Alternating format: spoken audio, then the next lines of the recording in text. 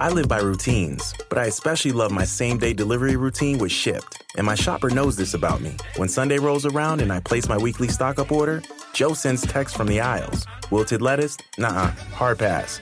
Deal on my favorite sparkling water? Whew, grab two. Fresh flowers just because? Sounds like a delightful idea. If you love routines that work for you, get Shipt same-day delivery. Shipt, delight in every delivery. Learn more at shipt.com/hi.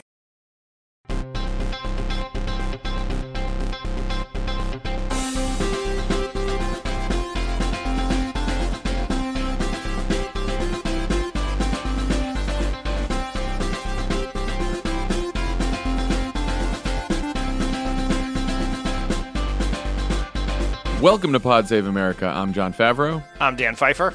On today's show, we'll be talking to the former Solicitor General of the United States, Don Verrilli, about the Trump administration's refusal to defend the Affordable Care Act in court. We'll also talk about Trump's decision to pick a fight with all of our closest allies while cozying up to dictators like Vladimir Putin and Kim Jong-un. What a great day, Dan. Should also say, as you've noticed, It's good to be an American. we've switched pod hosts this week. John Lovett is on vacation. And on Thursday, our friend Ben Rhodes is in Los Angeles, so he will sub in as a co-host in studio with me and Tommy on Thursday's pod. And then Dan was flexible enough to make today work, so thank you, Dan. Welcome to the Monday pod. Happy to do it. How many days to the book release, Dan? We're about a week out, right? We are, by the time you hear this, we'll be 1 week out. And so I got a couple things to say about this. All right. First, you know the saying, practice makes perfect? Mm-hmm. That is apparently not true because I have been just hawking this book left and right on this podcast, and I have gotten no better at it because as many of you pointed out on Twitter, the last two times I have tried to pitch the book, I have failed to say the title, which is basically Book Pitching 101. So, the title of the book is Yes, We Still Can, Politics in the Age of Obama, Trump, and Twitter. So there you go. It's said. It makes it easier to find on Amazon, Barnes & Noble, IndieBound, and all of your other places where you can find the books. Second, last week we challenged people to get to 10,000 books pre-sold before release date. And I don't have final numbers yet, but based on the quote-unquote early vote of pre-sales, we are getting close, but we are not there yet. But if we keep it up, I think we can hit this goal by Tuesday, blow through it, and that is good because I get to go to New York and tell my publisher, I told you so, and more importantly, for everyone other than me, we get to write a slightly bigger check to our friends at Swing Left who have been wonderful partners in helping win the 2018 elections and in working with me on trying to leverage the book pre-sales to help the greater good here. So please buy the book. What's the book called? Please do it before Tuesday. I think we can get to 10,000. Maybe we can get to 11 or 12,000 if we keep going at it. What's the book called, Dan? Yes, We Still Can. There we go. Politics in the Age of Obama, Trump, and Twitter.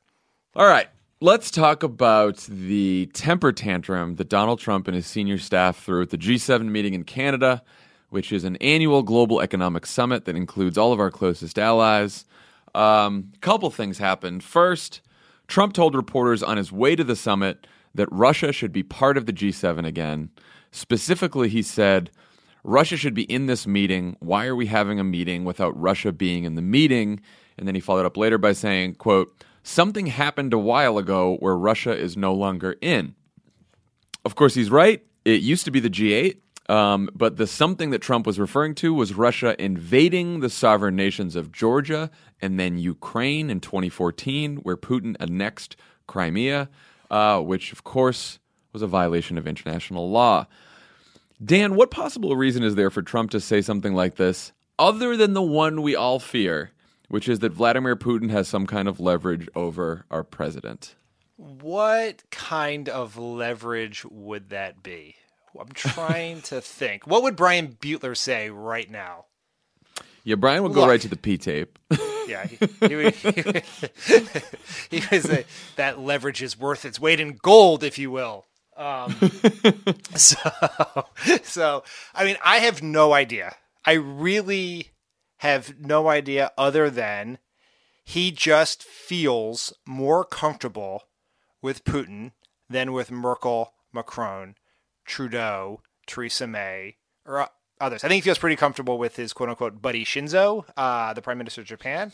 But it is a truly bizarre statement. And it's worth noting it's not just the annexing of Crimea, which was a complete disregard for the world order, but also that then Russian separatists shot down an airplane, killing hundreds of people, a crime to which the Russians have continued to cover up for years now.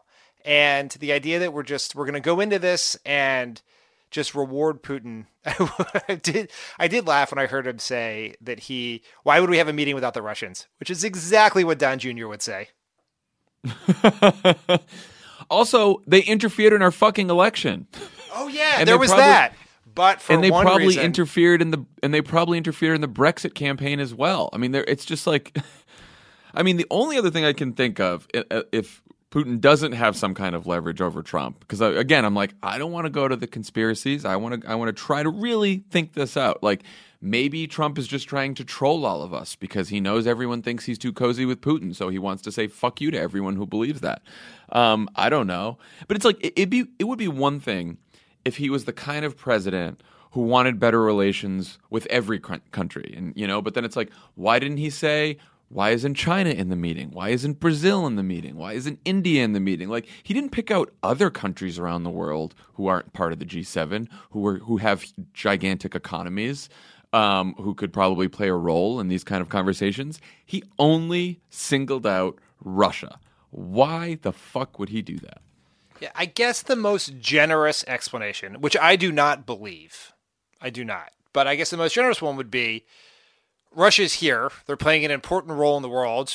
Some would argue for good. Most people would argue for ill. And it seems dumb to have all the other countries together, but not Russia. That's a bad reason because there have to be consequences for actions. And Russia has done nothing to try to get themselves back in the good graces of the G7. They have instead been more aggressive, causing more problems. And so it is... maybe instead of just trolling the libs, in America, he wanted to troll the other leaders of the G7. It's sort of mind-boggling. I mean, so the Russia thing becomes even stranger when you consider how the rest of the summit went.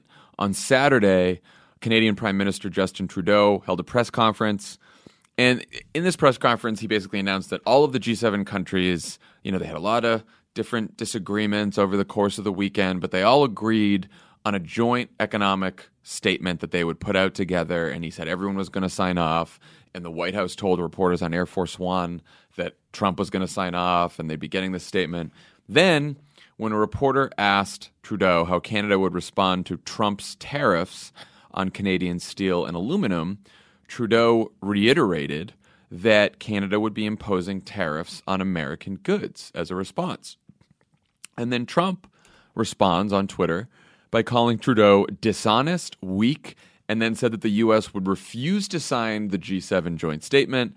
And then one of Trump's top economic advisors, Peter Navarro, said that there's a, quote, special place in hell for Justin Trudeau. Dan, how big of a deal is this, and what kind of consequences can we expect from this sort of thing? It's so mind-boggling. It's mind-boggling. It is so... Like, you just have to wonder. Like, you sort of go down, like, the tree of possibilities for how we got to this place. Like, one is Trump was concerned about the amount of coverage. His invitation to Russia to rejoin to turn the G7 back into the G8, he was concerned by how much coverage that got, so he wanted to do something to distract. So he decided to pick a fight with Canada. It seems weird. Canada's not necessarily who we should be fighting with, but it did knock everything else off the front pages or the headlines or trending on Twitter or whatever metric we use to decide what is newsworthy these days. And so we talked about the fight between Trudeau and Trump instead of Trump coasting up to Russia once again. So that's one possibility, and that's sort of Trump is strategic in a sense.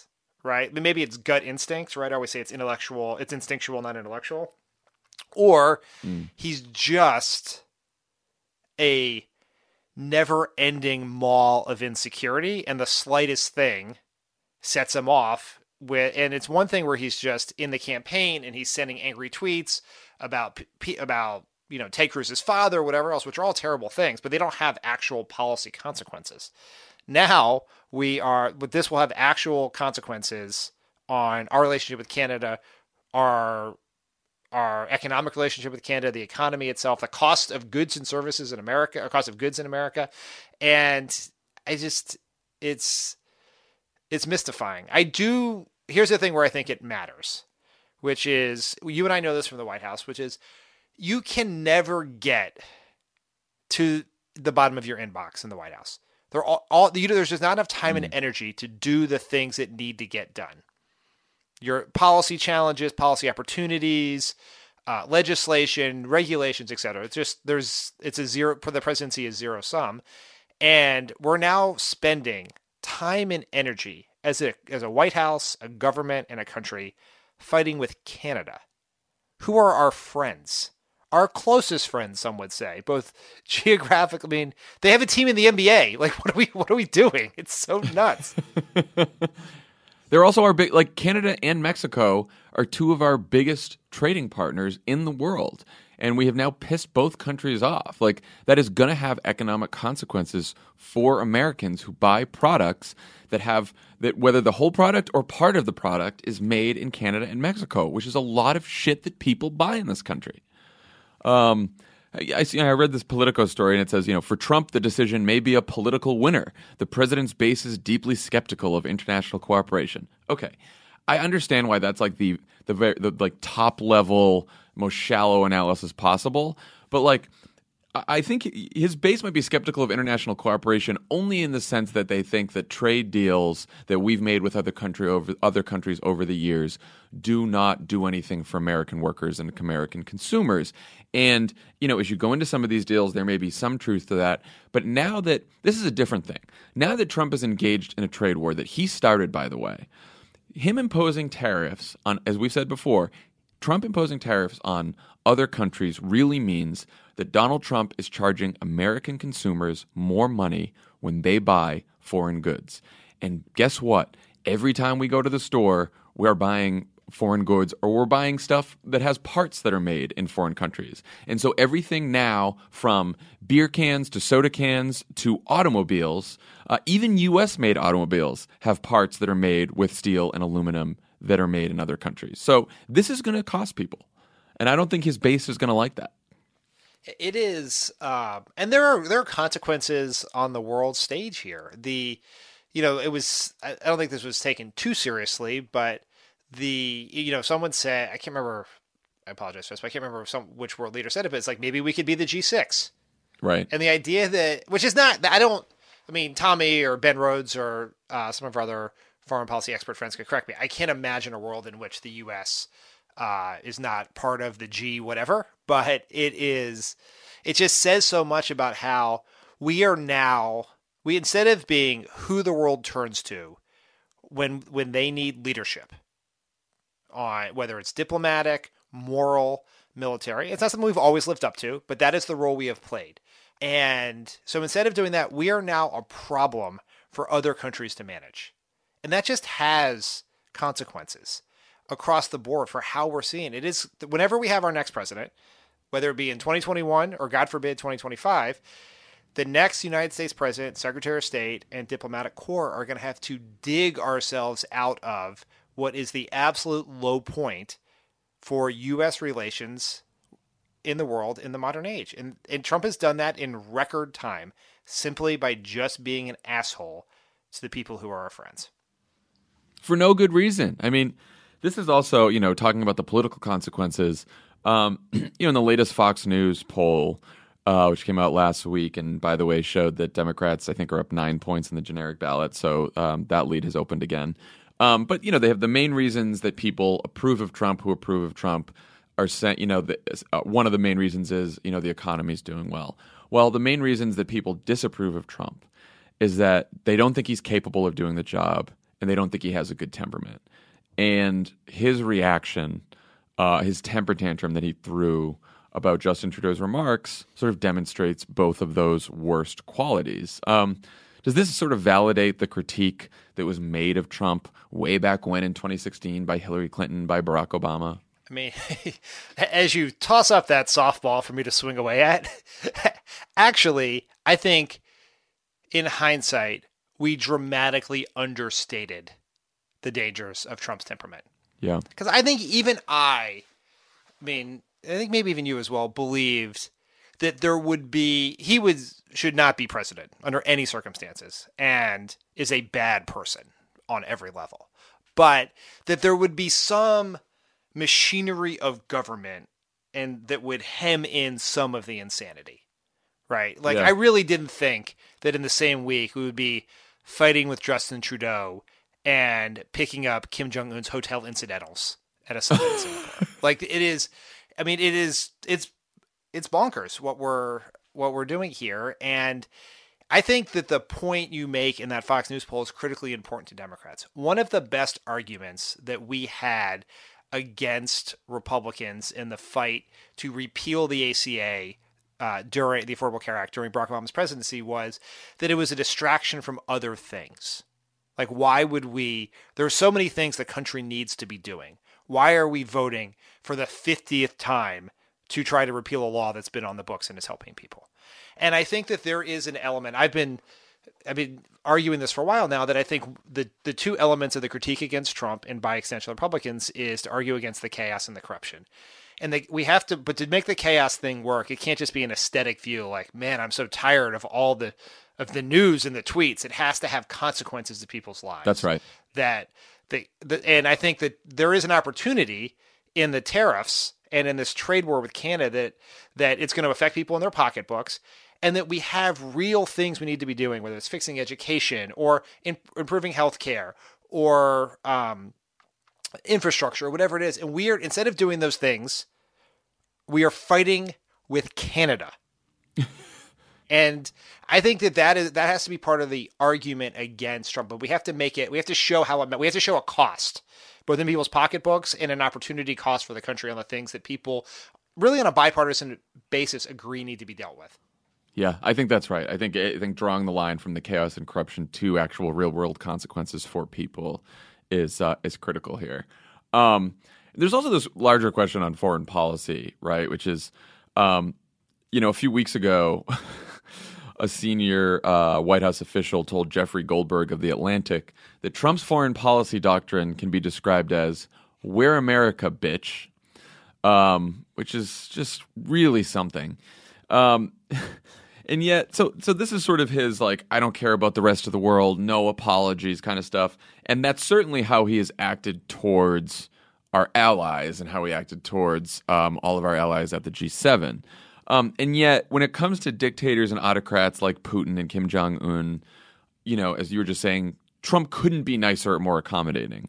He's paying for Kim Jong-un's hotel, he's making coins, he's not imposing sanctions on Putin. Why do you think that Donald Trump is more comfortable with autocrats and dictators than he is with sort of the heads of democracies around the world? I mean, I think it is simply, from a attitudinal perspective, he feels closest to them. He doesn't care about the things that most leaders care about. He cares about accumulating and maintaining power. And power is a good in and of itself. It is not to be used for something.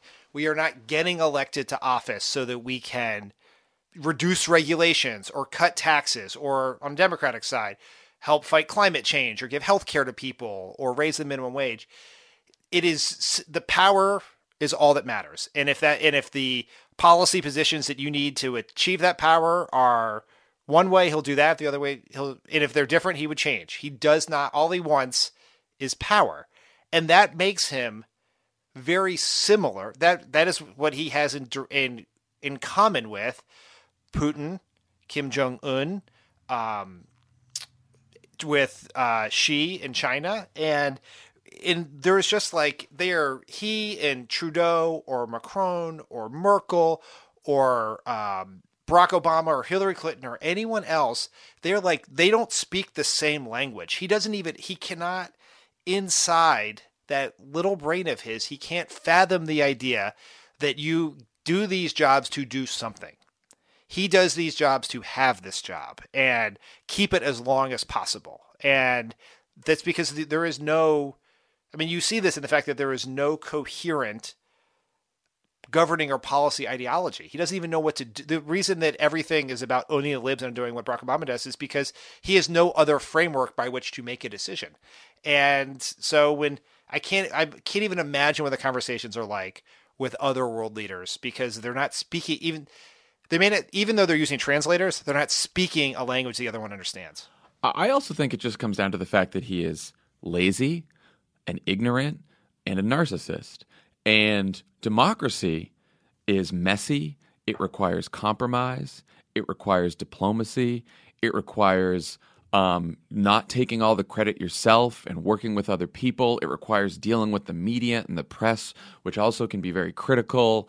And all of these things that are required in democracy, which is really hard work, he doesn't want to have anything to do with that. He's used to being the head of his business and the head of his organization and snapping his fingers and getting everything he wants. And when he looks around the world and he sees Putin or sees the head of China or any of these autocrats, all they have to do is snap their fingers and something in their country gets done. And if they don't like their coverage, then they shut down the media because they have state-run media.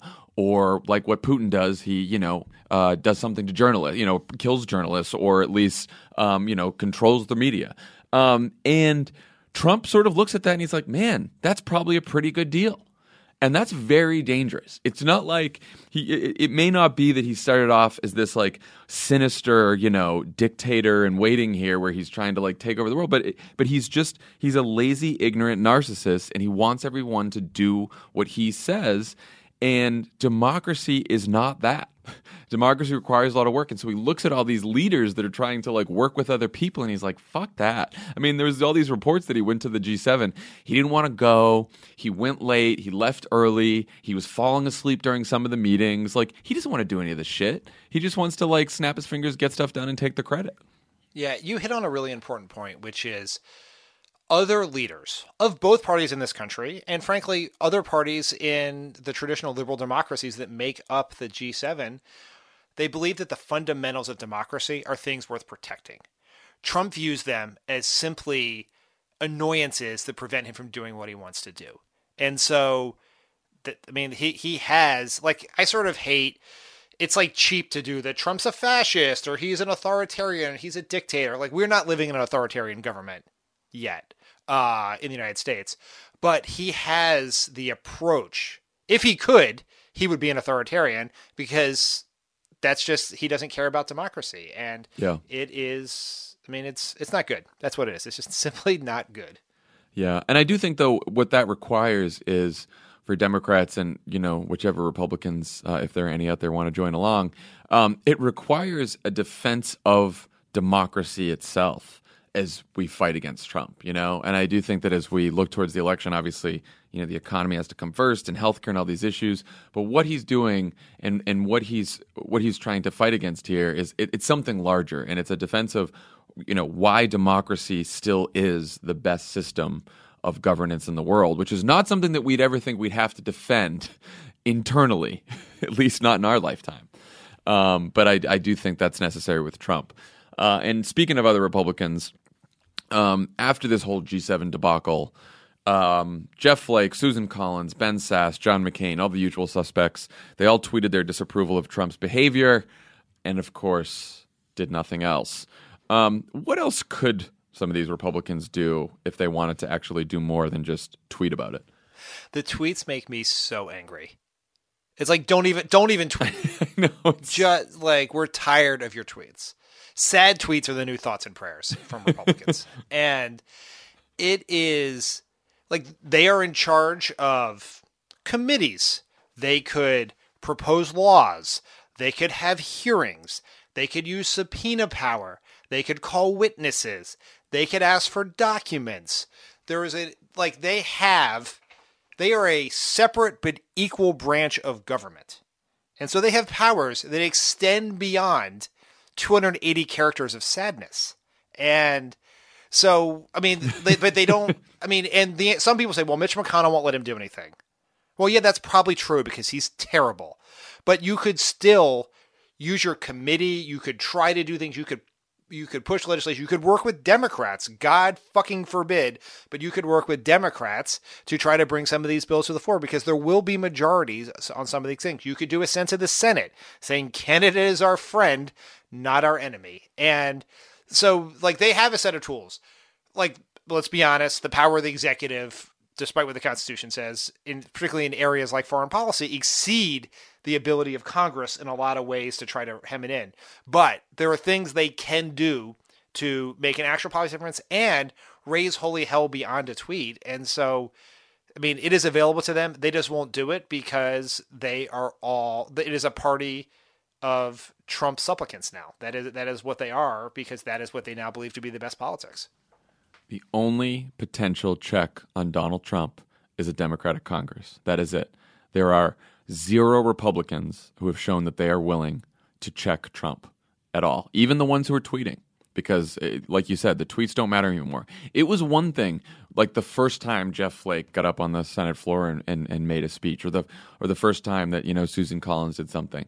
Then you thought, okay, maybe they're starting with the speech, maybe then they'll graduate to some real action. Now it's clear that these people don't want to do anything, or they're too afraid to do anything, or they're unwilling to do anything, or they're secretly happy with the agenda. Whatever it may be, they're not doing anything.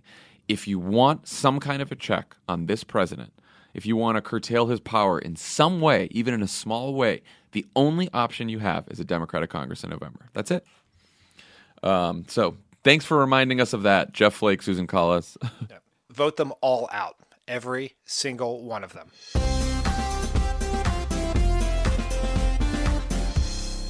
This show is sponsored by BetterHelp. How do you cope when there's something weighing on you or something you need to get off your chest? You know the best way to do it? Best way to cope is to talk about it. Not just cram it down, not do what generations of New Englanders have done, just stuff their feelings down, maybe cover it with a coat of booze. No, you got to talk to someone, you got to work it out, get it off your chest. And just by doing that, you will feel better. We all carry around different stressors, big and small. When we keep them bottled up, it can start to affect us negatively. Therapy is a safe space to get things off your chest and to figure out how to work through whatever's weighing you down. If you're thinking of starting therapy, give BetterHelp a try. It's entirely online, designed to be convenient, flexible, and suited to your schedule. Just fill out a brief questionnaire to get matched with a licensed therapist and switch therapists anytime for no additional charge. Get it off your chest with BetterHelp. Visit betterhelp.com/PSA. Go today to get 10% off your first month. That's BetterHelp, HELP.com/PSA. I live by routines, especially my same-day delivery routine with Shipt. Because when Sunday rolls around, I'm not scared. I got my shopper on the way with all my favorites. Shipt, delight in every delivery. Learn more at shipt.com. Mom, I got the job in Manhattan. Do you have a warm enough winter coat? What about your car? I'm selling it with Kelley Blue Book Instant Cash Offer. How? I enter my license plate number, miles, condition, upload photos, and boom, an official cash offer from a local dealership. A cash offer instantly? Oh, did you call Aunt Stella? She's right there in Massachusetts. Mom, I literally just got the job. Not everything is as simple as selling your car with Kelley Blue Book Instant Cash Offer. Price it, fix it, trade it, sell it, KBB.com it. Okay, so we're recording this before Trump's post-North Korea summit press conference, but let's talk about all the expectations and potential outcomes heading into this thing. Trump's people are basically saying that his main message to Kim Jong-un is, give up your nukes and we'll make sure that you and your people are rich and safe. So my first question is, no matter what happens here, how does Kim Jong-un trust Trump to keep his word on any deal? And second, how do any of us trust whatever Trump and Kim say about what happened during the summit? Well, John, I think you're being deeply unfair to Donald Trump. Donald Trump, when this is over, when the summit is over, he is going to sit down with one of America's toughest journalists for a hard-hitting half-hour interview about the summit. And the truth will come out from the deeply incisive questions of one Sean Hannity. Well, there we go. So no, everyone is a liar. Why would we believe anyone? We have two guys who are known for their dishonesty, who are going to communicate to us, to their people, through state TV. That is what's going to happen. So there's no real way to know. And it's deeply dangerous that we sent in an ignoramus to have a one-on-one discussion with a murderous dictator about the future of nuclear security in the world. It's crazy. It is absolutely crazy. It's just ridiculous. I mean, the meeting is supposed to be one-on-one. They're not going to have any staff present, what I read. And so Donald Trump, we know, the one consistent thing about Donald Trump is that he lies to us all the time. We've caught him in a million lies. The press has caught him in a million lies. Whatever the fucking debate about whether you want to call it a lie or not a lie, they are misstatements. They're lies. He doesn't tell the truth to the American people. That is the one thing we know about him. So whatever he has said in this press conference, which you all know by now, but we don't, we have no way of knowing if it's true.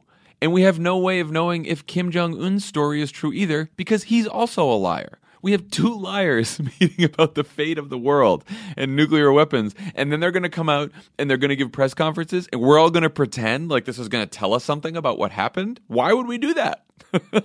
Why would we pretend that this is going to give us any information that we can rely on? I don't understand. Like, we're not in the prediction business, so we don't really know what's going to happen. But it does feel like both sides are more interested in the spectacle than the substance. Yeah. And that they both have real incentive to at least walk away in the first day with a win of some kind. Like, even if there's no agreement, that we'll meet again.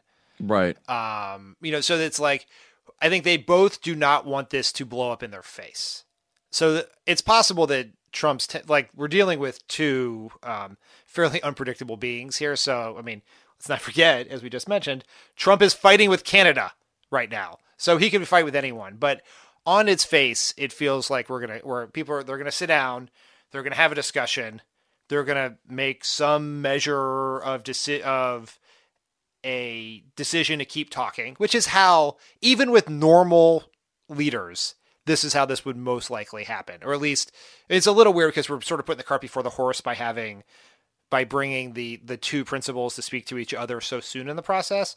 But usually the discussions don't blow up in the room. They may blow up later when you get to the actual details, because I can't speak for Kim Jong-un, but I do know that Donald Trump is not a details guy, so it doesn't feel like he's getting into the nitty-gritty of the inspections regime we would be interested in exchange for sanctions relief. Which Trump admitted. Trump said he thinks he's well prepared because he doesn't have to prepare much.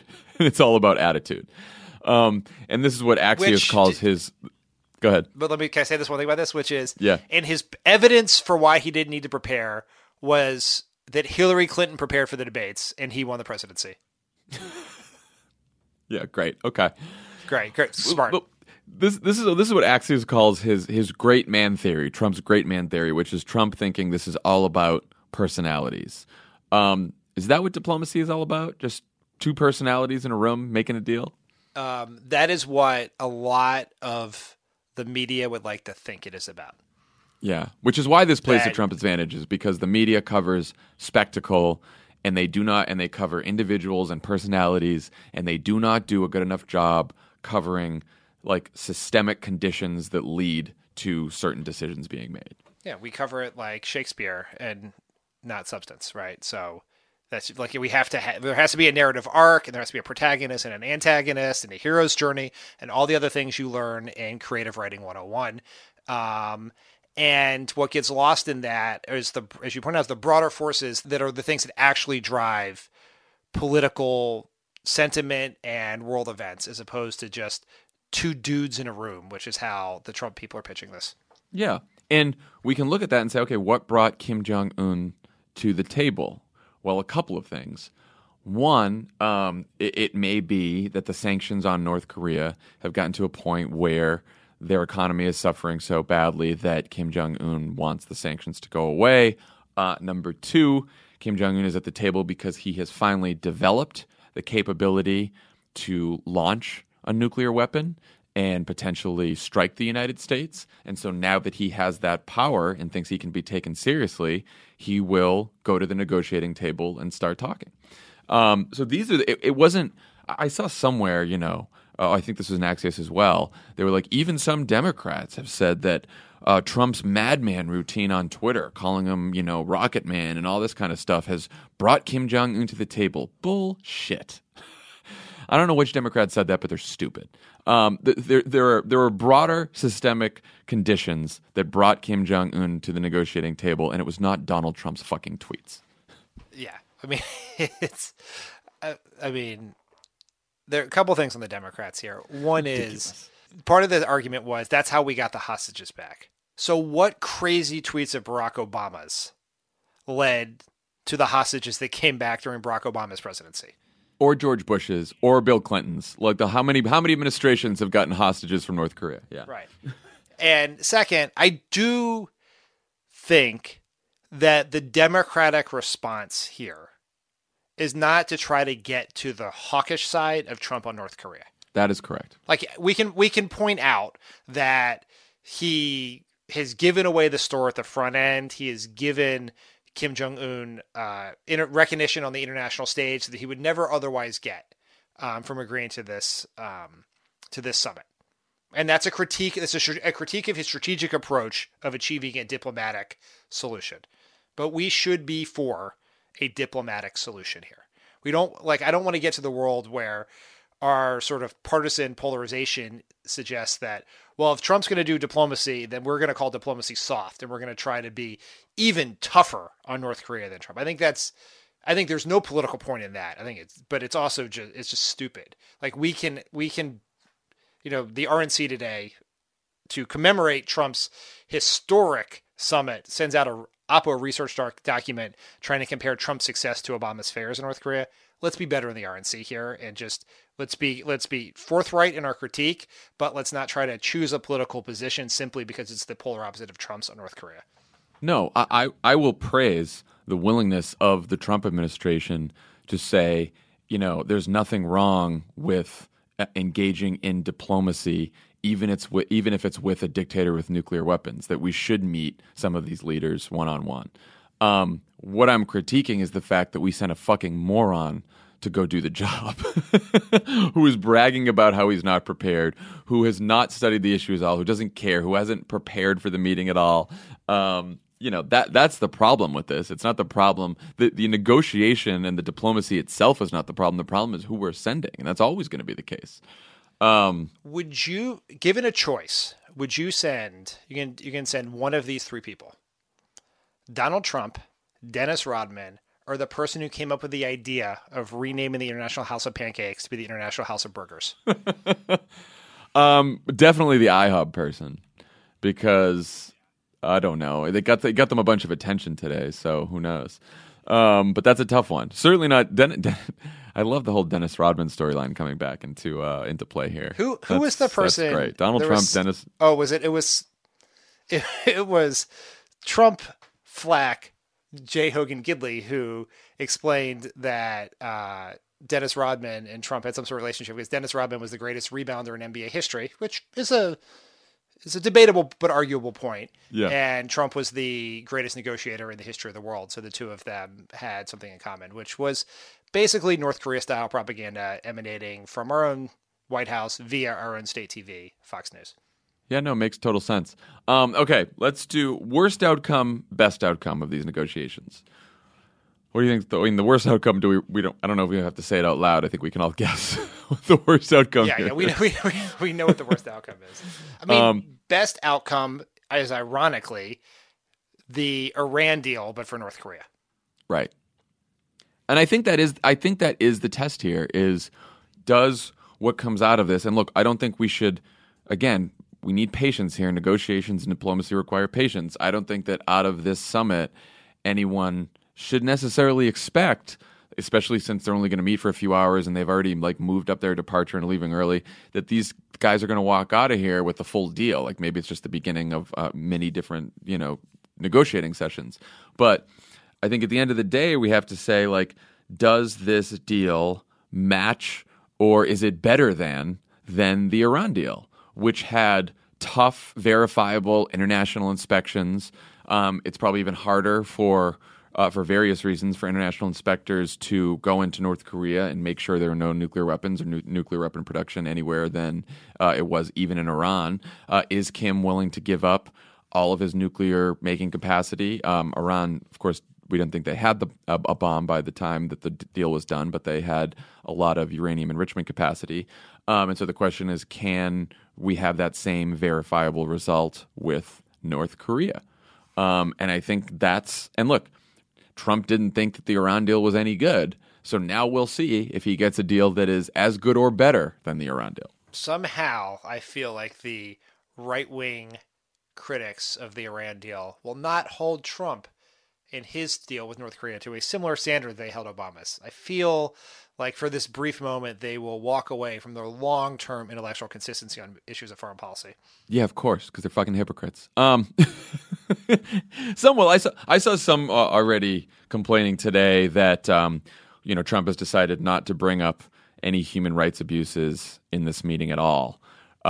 Which I'm not terribly surprised because I know that Trump is not a human rights crusader. But again, look, I remember, a lot of the criticism of the Iran deal was, okay, well, what about all of Iran's, state-sponsored terror around the Middle East? What about their missile production? What about all this other stuff? And it's like, yeah, we know Iran does a lot of bad shit. These negotiations were about nuclear weapons and the potential for them to develop nuclear weapons, which would change the game in the Middle East. And our idea is not our thought in the Iran deal was not, we'll do this deal and then suddenly everything in Iran will be wonderful. It's that the worst threat here is a nuclear armed Iran. And I think with North Korea, the same thing. The worst threat here is North Korea having a whole bunch of nuclear weapons, especially nuclear weapons that can strike the United States. And if for some reason we can, neutralize that threat, there's probably still going to be awful human rights abuses in North Korea and awful other things that they do that we should also continue to try to take care of and to stop. But, this focus is on nuclear weapons. I absolutely think he should bring it up or should have brought it out, depending on what timeline we're existing in right now. It would be perfunctory at best, even with a different president who actually seemed to care about human rights. Right. But we should get the best deal we can that makes the world as safe as possible. And to your point, that's not going to solve all the problems in North Korea for sure. But I think it is important in how the President of the United States responds to tweets about someone who runs death camps in his country, that we don't lose sight of that fact in turning this into some sort of bromance. That's right. Right. Agreed. So I think like that should be, it won't be, but it should be in part of the context for how we discuss and how Trump discusses Kim Jong-un and the North Korean regime. When you walk out and say, he's a great guy, I respect him a lot, way better than Justin, like that has consequences. It sends a message to human rights abusers in other authoritarian regimes all over the world, right? We have to have, I'm not for any way saying the Obama administration was perfect on this. We absolutely were not. But we need to value the idea of standing up for human rights. And if you're just going to give a real pat on the back and some Twitter plaudits to a guy who runs death camps and stars his country, that's a bad thing. And I think Trump should be criticized for that if and when he does that. Yeah. Kim Jong-un is not your BFF. All right. Let's talk about some healthcare news. Last week, the Trump administration's Justice Department said it would no longer defend the Affordable Care Act in court, specifically the part of the law that protects up to 130 million Americans with pre-existing conditions from being denied coverage by insurance companies. The Justice Department took the position as part of a case in which Texas and 19 other conservative attorneys general are challenging the Affordable Care Act as unconstitutional. We are going to talk about what an unusual and dramatic step this is by the Justice Department with our guest, Don Verrilli, whose job it was to defend the ACA to the Supreme Court when he was Obama's Solicitor General. But I thought you and I should talk about sort of the political aspects of this story first. First of all, just another example of how unbelievably awful Jeff Sessions is as Attorney General. There was this decision that happened. I think this came out on Thursday night. Today, on Monday, Jeff Sessions, by the way, also decided that the United States will no longer grant asylum to victims of domestic violence or gang violence. That those will no longer be categories by which we look to people coming here from other countries fleeing violence and say, we will grant you asylum, which is just beyond despicable to me. And we should just take a second to talk about that before we get back to the healthcare thing.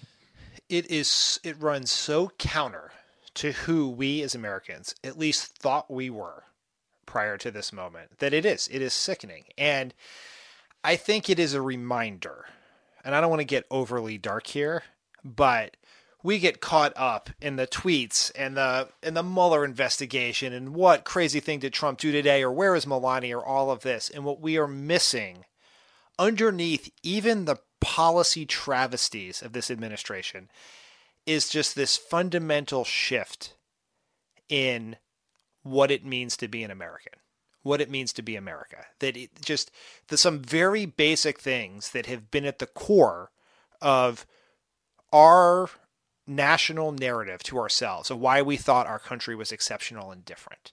And we, like I said, I say this all the time, we have very often failed to live up to that belief in ourselves.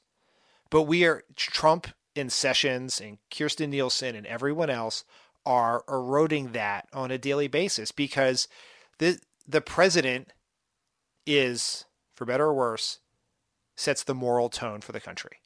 And we have an amoral human being in that office right now. And so the idea is we're now going to polarize the country around this idea. It will now be, for a significant portion of the Republican Party, a sign of weakness to care about the most vulnerable immigrants, the ones that, despite all the other fights about legalization, the Dreamers, anything else, the one thing that there has been some measure of bipartisan agreement on was asylum seekers. That was truly at the core of what our country was about. And that changed today. Yeah.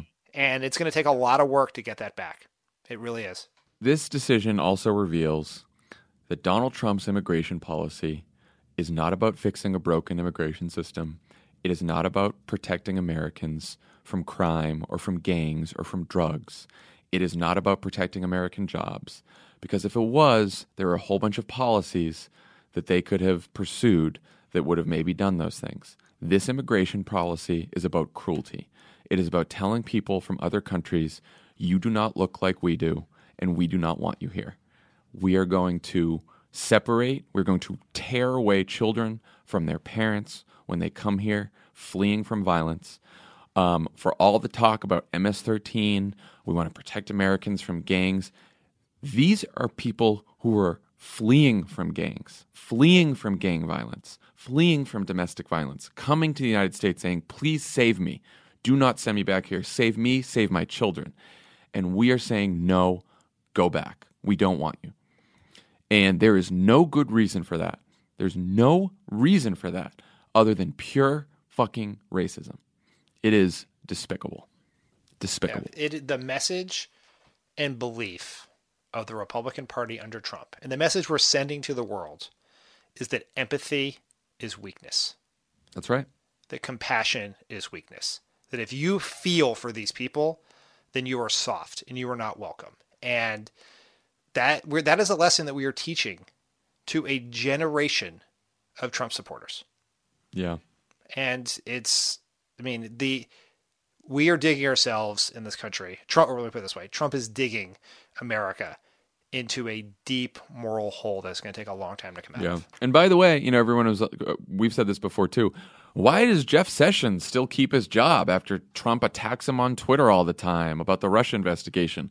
Well, Jeff Sessions keeps his job because while Rod Rosenstein is dealing with the Russia investigation, is in the spotlight, Jeff Sessions can go off and do all the horrible things on immigration that he's been dreaming about doing his entire career.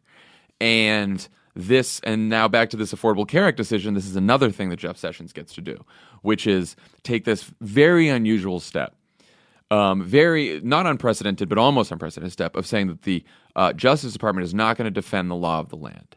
And I have to say, politically, last week we were talking about how to keep healthcare in the news, since it's the top issue for most voters. Is this an actual gift for Democrats, this decision? And how should we talk about it? How should Democrats talk about it from now until the election? I think the simplest message is the Trump administration, the Republicans, want to believe that protections for people with pre-existing conditions is unconstitutional. And they want to take those protections away from tens of millions of Americans. Yeah. If you want to stop that from happening, elect Democrats. Yeah. And look, that's a message that's not just going to be popular with Democratic voters or even independent voters, but Republican voters as well. I mean, Donald Trump himself, at the beginning, when he first became president, said, well, the pre-existing condition part of the law, I like that. That's good. Of course, he then did everything he could to undermine it because he either doesn't care or he's a liar or he's too stupid to understand how the law works, probably a combination of all of the above.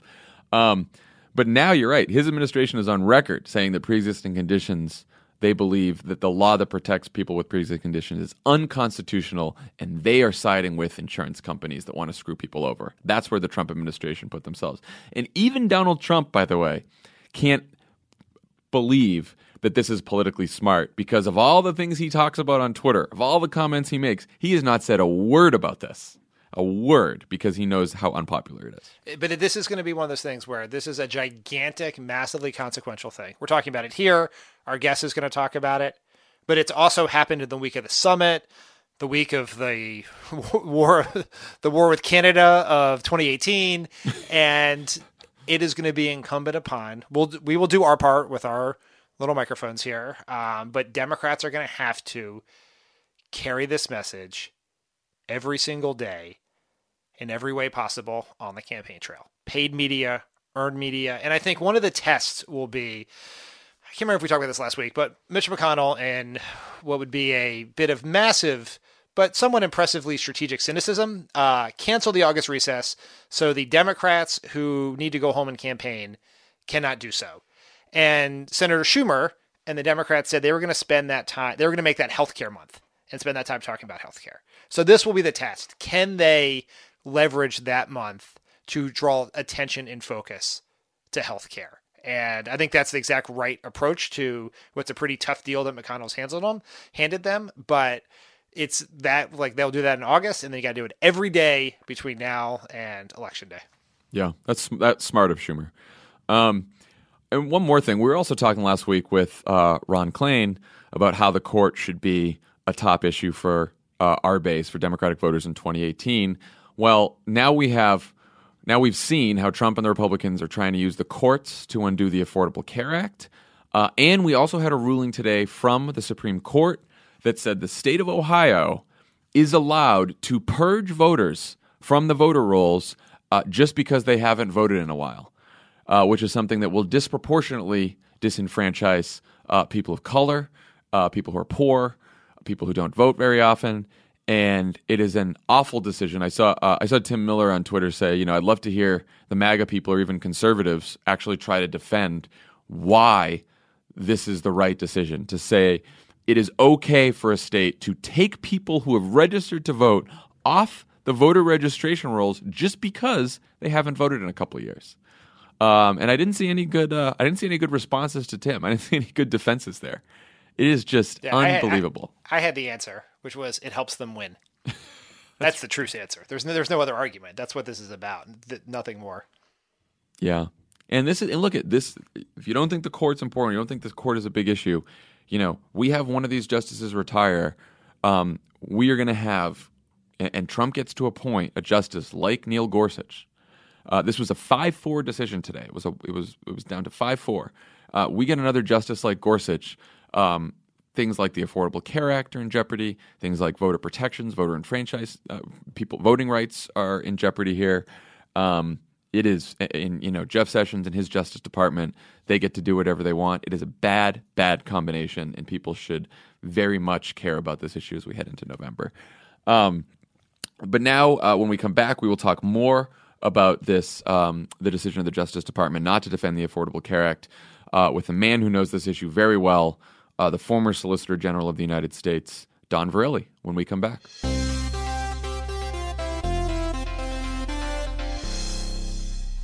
I live by routines, but I especially love my same-day delivery routine with Shipt. And my shopper knows this about me. When Sunday rolls around and I place my weekly stock-up order, Joe sends text from the aisles. Wilted lettuce? Nuh-uh, hard pass. Deal on my favorite sparkling water? Whew, grab two. Fresh flowers just because? Sounds like a delightful idea. If you love routines that work for you, get Shipt same-day delivery. Shipt, delight in every delivery. Learn more at shipt.com/hi. You can live out your MasterChef dreams when you find a professional on Angie to tackle your dream kitchen remodel. Connect with skilled professionals to get all your home projects done well. Visit Angie.com. You can do this when you Angie that. Why are smart businesses graduating to NetSuite by Oracle? Because NetSuite eliminates the expense of multiple business systems by consolidating your operations together into one. NetSuite is the #1 cloud financial system, bringing accounting, financial management, inventory, and HR into one platform and one source of truth. NetSuite reduces IT costs because it lives in the cloud with no hardware required, so you can access it from anywhere. You cut the cost and headaches of maintaining multiple systems because you've got one unified business management suite. Bringing all your major business processes into one platform improves efficiency, slashing manual tasks and errors. Over 37,000 companies have already made the move, so do the math. You'll see how you'll profit with NetSuite too. And now, by popular demand, NetSuite has extended its one-of-a-kind flexible financing program for a few more weeks. Just go to netsuite.com/podcast25 for more information. That's netsuite.com/podcast25. On the pod today, we have the former Solicitor General of the United States, Don Verrilli. Don, welcome. It's great to be talking with you. How are you guys? We're good. We miss you. I miss you too. We're good, all things considered. I mean, yeah, exactly. Right, exactly. Don, we wanted to bring you on to talk about the Justice Department's decision not to defend the Affordable Care Act in court. This is obviously a law that's been challenged many times before. You defended it before the Supreme Court in 2012. What was your first reaction when you heard that the current leadership of the Justice Department no longer wanted to defend critical sections of this law?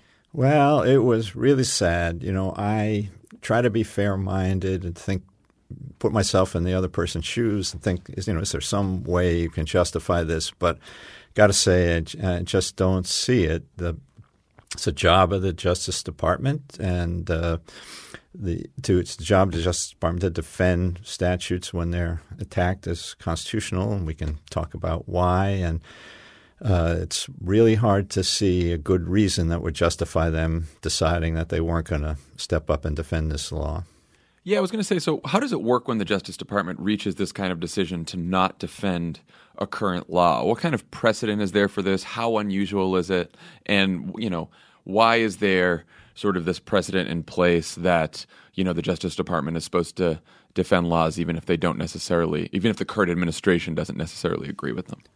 Right. Well, we can descend into legal wonkery, but basically it's a pretty common sense notion, which is that in our system, the Congress makes the law, and if you want to change the law, you go to Congress. So if a new president comes in, a new executive, and they don't like a law on the books, the answer is go to Congress and try to change it. And, of course, that's exactly what President Trump and the Republicans tried to do, and the Congress refused to repeal the ACA.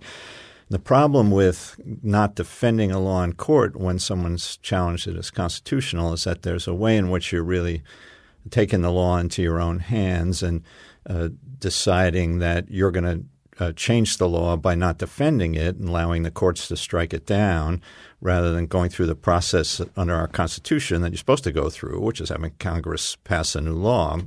So that's the basic principle. And there are some occasions on which the Justice Department won't defend a law, but they're very rare. And the basic standard that the Justice Department historically applies is the standard of whether there is a reasonable argument available to defend the law against a constitutional challenge. And if there is, then the Justice Department is supposed to defend the law.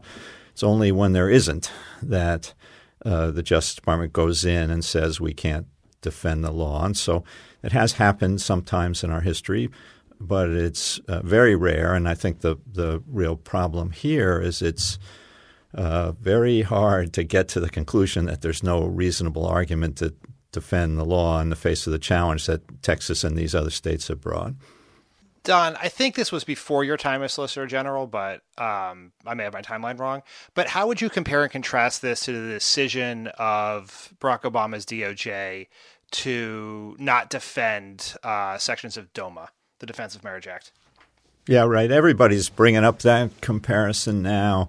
And I wasn't yet SG, and I actually didn't play any part in the decision not to defend DOMA because the law firm I had worked for before going to the government brought one of the challenges to DOMA, and so was within 2 years of me coming in, and so I didn't participate in that decision. But I think I understand it pretty well, and I think I can explain the difference, and I think there are two really big differences. And the first one is this. That decision was made not to defend DOMA in 2011, and DOMA, of course, had been passed 15 years earlier. And there had been really important developments in those 15 years. One was, I think, as a society, we came to have an understanding that a law that we maybe thought in the mid-1990s was an acceptable law came to be understood as something that was totally unjustifiable discrimination against people for no good reason. And then equally importantly, maybe more importantly for this conversation, in 2003, the Supreme Court decided a case called Lawrence against Texas, which said that it was unconstitutional to criminalize consensual same-sex relationships and basically recognized the premise of constitutional dignity for gay and lesbian people. And so when you come to the question of whether there's a reasonable argument to defend the constitutionality of DOMA in 2011, you've got to take those developments into account. Contrast that with what we have here, the law that's allegedly unconstitutional, the law that zeroed out the tax payment you had to make if you didn't have health insurance under the ACA. That law was signed by this president just a few months ago. And presumably he didn't think the law was unconstitutional when he signed it into law, and there hasn't been any intervening change in the law or in society or in factual circumstances that's anything comparable to what happened with respect to DOMA. And then there's another point too. Again, this is kind of a wonkish point, but I do think it's really important that even if you think that zeroing out the tax for not having insurance makes the mandate provision of the law unconstitutional standing alone, and even if you think there's no reasonable argument for that, that doesn't mean you bring the entire ACA down or you also wipe out the prohibition on discriminating against people with pre-existing conditions. The question under the law is whether Congress would have wanted those other provisions to survive, even if this invalid provision was found unconstitutional. And the answer to that seems to me to be blazingly obvious because the Congress in 2017 it zeroed out the tax, but it left all the rest of the law in place. And, that's not an ideological thing. That's just a neutral principle that Justice Department's supposed to apply and courts are supposed to apply in adjudicating these cases. It says that, you try to respect the intent of Congress as the body in our system that makes laws, and you preserve as much of the law as you can preserve consistent with holding the other provision unconstitutional. That's exactly what happened in the ACA itself with the decision of Chief Justice Roberts about Medicaid and the Medicaid expansion in 2012. Remember, he struck down the mandatory character of that. He said that Congress couldn't require every state to adopt the Medicaid expansion. But then all he did was strike down the mandatory part of the expansion. He left the expansion in place and made it optional for states to accept it, and that's an application of this principle, which, as I said, is just a neutral principle. It's not really even about what your views of the Constitution or substantive law amount to. It's about how courts are supposed to behave in a situation like this and respecting the judgments of Congress, which, after all, are a reflection of the democratic process and have that democratic legitimacy to them. Don, I don't know if you remember this, but in your confirmation hearing, a senator who looked a lot like Attorney General Jeff Sessions said that had he been that the solicitor, he said that the Solicitor General should have resigned over the decision not to defend DOMA. So he either, as we know from some of his comments, he has a short memory or no sense of irony. So I found that in the research. I found pretty amusing. Yeah, I do remember that, Dan. So, Don, what are the next steps with this case? Like, what happens now that the government is not defending the law when this case goes to court? The case is before a federal district judge, trial-level judge down in Texas, and it was brought by these 20 states. And, of course, you now have DOJ coming in. And it's not just that they didn't defend. They filed a brief saying they thought the law was unconstitutional and that that you should also strike down the ban on discriminating against people with pre-existing conditions. But a number of other states, led by California, have intervened in the case to defend the law's constitutionality. So I suspect what will happen, pretty sure what will happen, is that California and those other states will take up the role of providing a vigorous, aggressive defense of the constitutionality of the law. And I'm quite sure as this case goes through the system that ultimately that's the view that's going to prevail. What concerns you most about the precedent that this current Justice Department is setting by taking this kind of action? What do you think is at stake for the rule of law here? Well, I do think it goes right to the heart of the question of respect for the rule of law, because the risk of allowing of this kind of a decision is that you'll just make it as an administration on the basis of political considerations and not really be applying the standard that the department historically applies, which is whether there's a reasonable argument to defend the law. When laws that you don't like are challenged, you'll just make a judgment that you won't defend them, and then you'll go in and you'll tell the court you don't think there's a reasonable argument, but it'll become increasingly clear and that what you're doing is essentially making a political judgment to allow the courts to take out a law that you don't like rather than going through the process that our Constitution provides for, which is having the Congress consider whether to do that. And the more you do it, the easier it's going to get to do. And then when one administration does it and the opposing party comes in later, then, of course, the risk is that they're going to point to the precedent of the prior administration and say, well, if they did it, we should do it too. And you're going to go into one of these downward spirals that we've seen over and over again with respect to the norms that really matter and really kind of hold our Constitution together and make it work.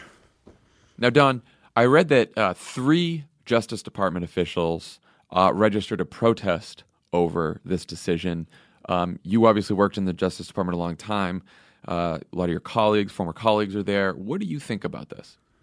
Yeah, so what they did was they withdrew from the case. They took their names off the brief. That was an extremely unusual thing to do. And while I don't know what was in their minds, haven't talked to them, it's a pretty strong signal that they felt like they could not, in good faith, associate themselves with the position being taken. And that's pretty serious and really rare. And, you know, the lawyers in the Justice Department, I worked with them for the better part of 8 years and came to have just incredible respect for them because they are apolitical. You know, they do put their political views aside. They serve Democratic administrations and Republican administrations, and they very often go into court and argue on behalf of the United States for a position that they don't agree with personally. And they take great professional pride in their ability to do that. So assuming, as I think is fair to assume, that they did find that this one was over the line, that's really something. It's quite significant.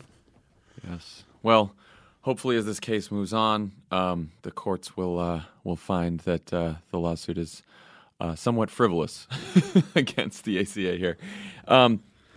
Well, you know, but we need to be careful about that because you remember back with the initial challenges to the ACA when they were filed in 2010, a lot of folks on the progressive side, they had kind of a similar reaction saying, well, you know, this challenge has got no substance to it at all and didn't really take it seriously. And on the right, the machine whirled into gear and the argument gained more and more steam over time, and what seemed like a fringe position in 2010 became a mainstream position on the right in 2012, and we came within a hair's breadth of losing that case. So I think we need to be on our toes about this too, because I imagine that we're going to see something quite like that as this goes forward. Good thing to keep in mind. Don, thank you so much for joining us. We really appreciate it. My pleasure. Great talking with you.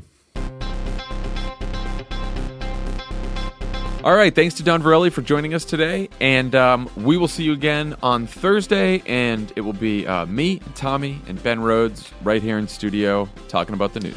Talk to everyone next week. All right. See you later.